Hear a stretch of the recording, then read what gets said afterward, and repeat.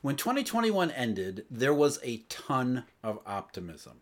There was this idea, one that was widely shared and widely held, that governments hadn't just rescued the world from the ravages of the COVID pandemic and the deep 2020 recession, they had actually laid the foundation for a legitimate economic boom, a level of prosperity and economic advance that we hadn't seen since maybe the 1920s. Others worried, however, of course, that instead of following the 1920s, maybe governments had overdone it and that we were on the path to repeat the 1970s. You heard that a lot at the end of last year, too. The 2022 would be the beginning of secular inflation. Now, in the other small corners of the commentary marketplace, there were a few that were concerned about other things. This nagging idea of what was then called a growth scare.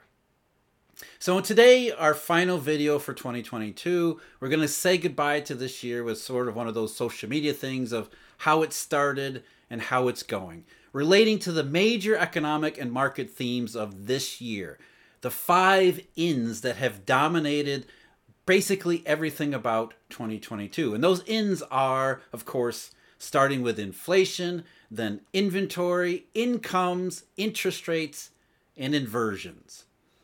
But when we look back at all of those themes, how it started and how it's going, maybe the word which correctly, most appropriately describes this year doesn't begin with an I and an N, rather it begins with a T. And I'm not talking about transitory either. We'll get to all that, but first, I'm Jeff. This is Eurodollar University. As always, thank you very much for joining me. If you're interested in deep dive analysis, we have research subscriptions available, a daily briefing that I do in partnership with Stephen Van Meter, Tracy Schuchart over at Markets Insider Pro, as well as Eurodollar University memberships where you get exclusive videos and content like question and answer sessions, where we go into the background details. All of that stuff, research subscription memberships, available at eurodollar.university. So let's start our 2022 review with the first of our ins, which was inflation, secular inflation, that we had a supply shock, money printing, whatever the case may be. The idea that when consumer prices began to accelerate last year, especially in the middle of 2021, but really toward the end of the year, October and November into December of last year, that represented the spark, the seed, finally being germinated and breaking above the ground. That wasn't positive economic fruit, but was rather the spoiled work of 1970s style secular inflation. With supply constrained, with COVID and the pandemic and restriction government interference having rejiggered so much of the economy, the thought process being that supply issues were going to linger a lot longer than maybe most people were anticipating. Not only that we had some structural long-run issues related to that too, as supply chains were rethought on an individual basis, which would make things more efficient, the thinking went, as well as reshoring a lot of production so that we're not dependent upon political whims and everything else on the other side of vast oceans. Because of these potential longer run trends, along with all sorts of other stuff, it was widely believed, in fact, it might have been the mainstream economic case, that we were in for a rough ride 1970s style, where at the very best, we were going to see economic growth in fits and starts where it was mostly nominal rather than real. And it would continue on for a lengthy period of time, regardless of whatever the Federal Reserve came up with. And that was one of the big contentions of those arguing for secular inflation, was that the Federal Reserve was already behind the curve on inflation like it always is, and it had let the inflation genie out of the bottle, which that argument carried some weight inside the Federal Reserve, which is why you saw such an aggressive response eventually down the road, because the Fed feared the same thing. When they saw consumer prices go up in 2021, they said, that's transitory supply shock. When they stayed up, the Fed said, okay, because we don't do money here, we don't really understand inflation, we filter all of our analysis through the theory of inflation expectation, the Fed began to think that the longer CPI stayed higher, the more possible, maybe even likely it became that inflation expectations would unanchor, and therefore it would lead to 1970 style inflation if the Fed didn't do something about it. So there was this widespread concern that we were repeating the 1970s. But how did it actually turn out? Well, for a time, it seemed like, yeah, that was the possibility. But what we saw was that last spike in oil price, and of course, remember, oil prices played a huge role here in the secular inflation theory because oil production restricted, therefore that would contribute more to business costs, which would have to be passed along to consumers, and so on and so forth, sparking then the wage price spiral, low unemployment rates, and all the other stuff that would lead to what everybody thinks of when they think of the 1970s. But that was not actually inflation. Inflation is a monetary phenomenon. So if we're going to get a secular inflation, we have to have secular money creation. And what that never happened. It never happened even in 2021 at the height of government intervention. We know that because markets told us. And because there was not secular money printing like is popularly believed, instead, the supply shock effect on consumer prices would only ever have been transitory. As they have been, as we end 2022, how it started was secular inflation fears. How it's going is that doesn't seem to be likely at all. Now, of course, nothing has been proven, nothing has been conclusively established. But since around June of this year, in not just the U.S. Consumer price numbers, but in many price indexes around the world, you can see mid-year a real change in the direction of consumer prices. They aren't falling yet. Producer prices are falling in some places. Commodity prices are down. But consumer prices, while still advancing, are advancing at a far, far, far slower rate, which suggests, again, transitory. So we look at how inflation started. It started with a widespread fear of 1970 style. 2022 inflation ends with some people still holding onto that idea, but more and more it's dawning that inflation, consumer prices, all that stuff, it wasn't as it seemed at the end of last year. And one big reason why is the next one of our ins. And that is, of course, income.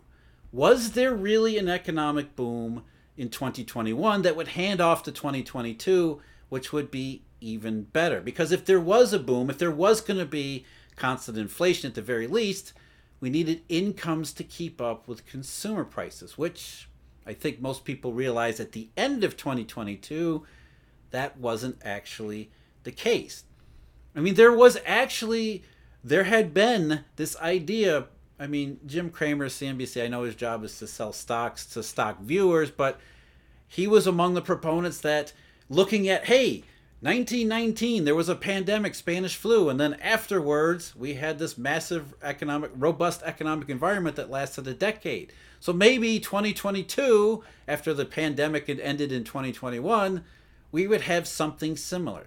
It was a neat idea in one respect of very simplistic analysis, but there was, I mean, the labor market, the economy, GDP, you heard it all the time entering this year that the economy was beyond robust. In fact, it was overheating. Labor shortage, low unemployment, tight labor market, that was one of the leading, or was theorized to be one of the leading causes to secular inflation, was the Phillips curve. That meant, of course, incomes. And it was predicated on, of course, going back to 2021, government interventions, which in econometrics, government stimulus is always treated with a multiplier greater than 1, which means that it produces continuous effects down the road. It's a permanent establishment of higher aggregate demand, when in reality, not so much. When we look at the actual labor market itself, you can see how people are led to, or how people really do believe the labor market is absolutely on fire. The establishment survey in 2021 gained 6.7 million jobs. 6.7 million jobs in a year is absolutely fantastic. At least it seems that way. And in 2022, it slowed down a touch, but only to 4.8 million jobs. But 4.8 million jobs is terrific too, or at least sounds like it is. And that's only through November.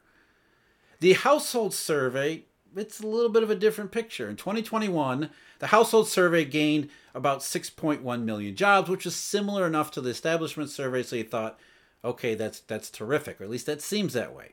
In 2022, however, we can't really, the data doesn't line up because there was a major discontinuity that the BLS added in January, which was about maybe 1.2 million jobs. So in 2022, if we just look at the gain between this year, between November and the start of the year, it's about 3.1 million. So a lot less than the establishment survey, but that includes that discontinuity. In reality, in 2021 or 2022, the household survey says maybe we only gained 1.3 million, which is really bad.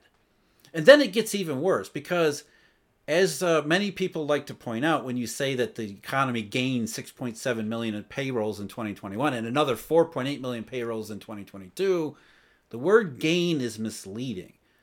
We were still recovering from an enormous labor market shock and a labor market deficit, which didn't get closed in the establishment survey until this year. And even now, through November, there are only 1.04 million payrolls more in November 2022 than there had been in February 2020. Now, the fact that we have 1 million more payrolls is again misleading because there should have been between 5.4 million and 6.1 million additional jobs created above that level in February 2020. So by the establishment surveys, maybe overly optimistic view, we're still somewhere between 4 and 5 million jobs short of what recovery would actually look like. And of course, there's been all sorts of excuses laid out for that. In the household survey, it's actually much, much worse. The household survey, despite that discontinuity in the data, which created maybe a 1.2 million job break or employee break, there it was in November, 396,000 fewer Americans claiming to be employed in November 2022 than in February 2020. 396,000, and those aren't even comparable numbers. So there's still a gap in the household survey, not to mention the 5 to 6 million jobs that never got created.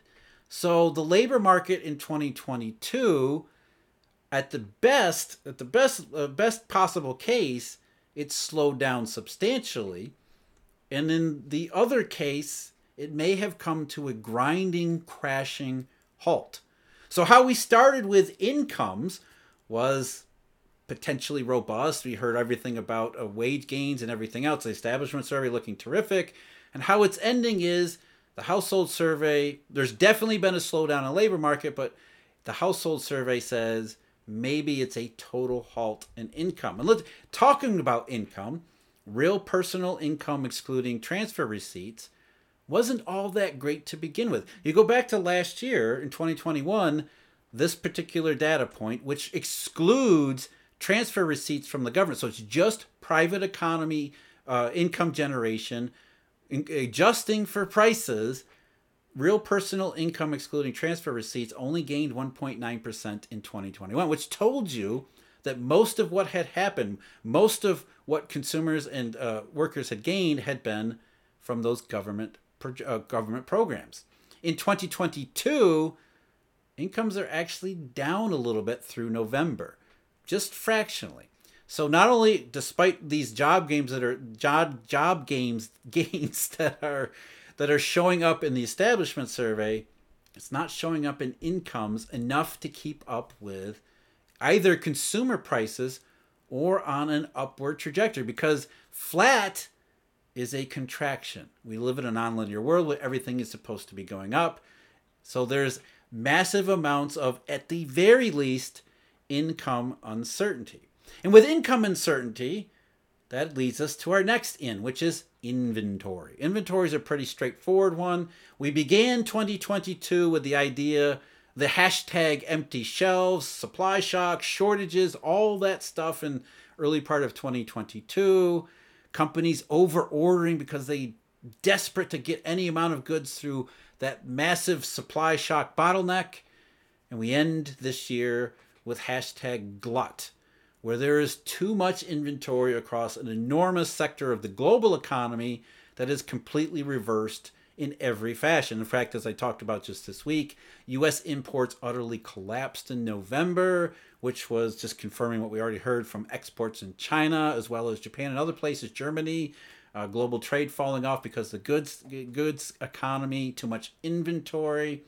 We already know from PMIs and surveys, corporate anecdotes and earnings reports that all show what the hard data now is starting to. We began with too much inventory. Now we end this year, or we began this year with too little inventory, and we end this year with far, far too much. Maybe so much that it causes the bullwhip effect, which leads us into a recession. And that leads us, of course, into the final two themes for this year, the final two inwards, interest rates and inversions.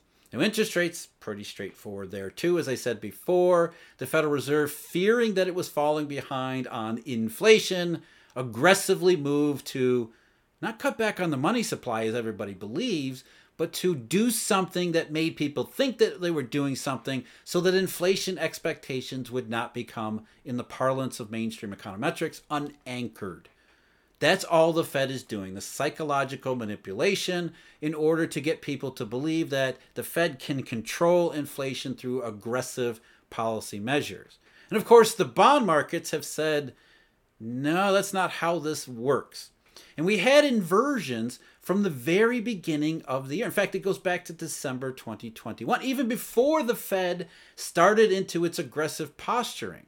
Now, the markets knew that rates were going to rise because the Fed was going to do something, but the Eurodollar futures curve had inverted all the way back in December of 2021, way down the curve, just a couple basis points, which was the market starting to tease out that 2022 was not going to be inflation, was not going to be huge income growth, was not going to be a boom, not going to be like 1920s. It was not going to, inventory was going to be a huge problem, more so than interest rates. And the more the Fed raised rates, the more the markets began to resist them. Not that the markets were saying the Fed was going to cause the slowdown, but the markets were saying there was no need to raise rates because 2021 did not lay the foundation for a boom. It laid the foundation for the supply shock, transitory, even recession. Because inversion in Eurodollar futures, that tiny little bit way down the curve, of course, it spread further up the curve after a little bit, and then it infected other curves. The U.S. Treasury curve in March of this year, 2022, that inverted a little bit first. And then the inversion in the Treasury curve spread, became serious around June and July, and then epic in October and November. And then it led to other curve inversions like Germany, and unprecedented in September, which is still unprecedented to this day. And other curves too. WTI, oil, which was supposed to play a huge role in secular inflation, began the year in backwardation, the WTI curve, as you would expect, because supply shortage and all that. And it ends the year in persistent contango, despite the fact the supply picture hasn't really changed. The market has perceived, all these markets have perceived the opposite risks from how we ended 2021. So inflation, incomes, inventory, interest rates, inversions. The word for 2022 isn't even transitory, even though it is proving to be transitory after all. The word for 2022 is transition. The markets, the economy, everything began 2021 thinking boom, 1920s, or maybe secular inflation, and we end this year thinking not growth scare, but how bad will the recession be, and how far down will CPIs go, and what will the inevitable long-run consequences be that won't look like the 1970s? So as we end 2022, we thank you for all these inflation, incomes, inventory, interest rates, inversion. Interesting, it very much was. I have to say thank you very much to all the Eurodollar University members, subscribers, as well as all the viewers and people who have tuned into these videos to get a little bit of a sense of the other side of thinking about actual evidence, market curves, and things like that. So happy, as best as possible, happy 2022. And I do wish you all a very happy new year and look forward to 2023 as best as we all can. Until then, until next year, all of you take care.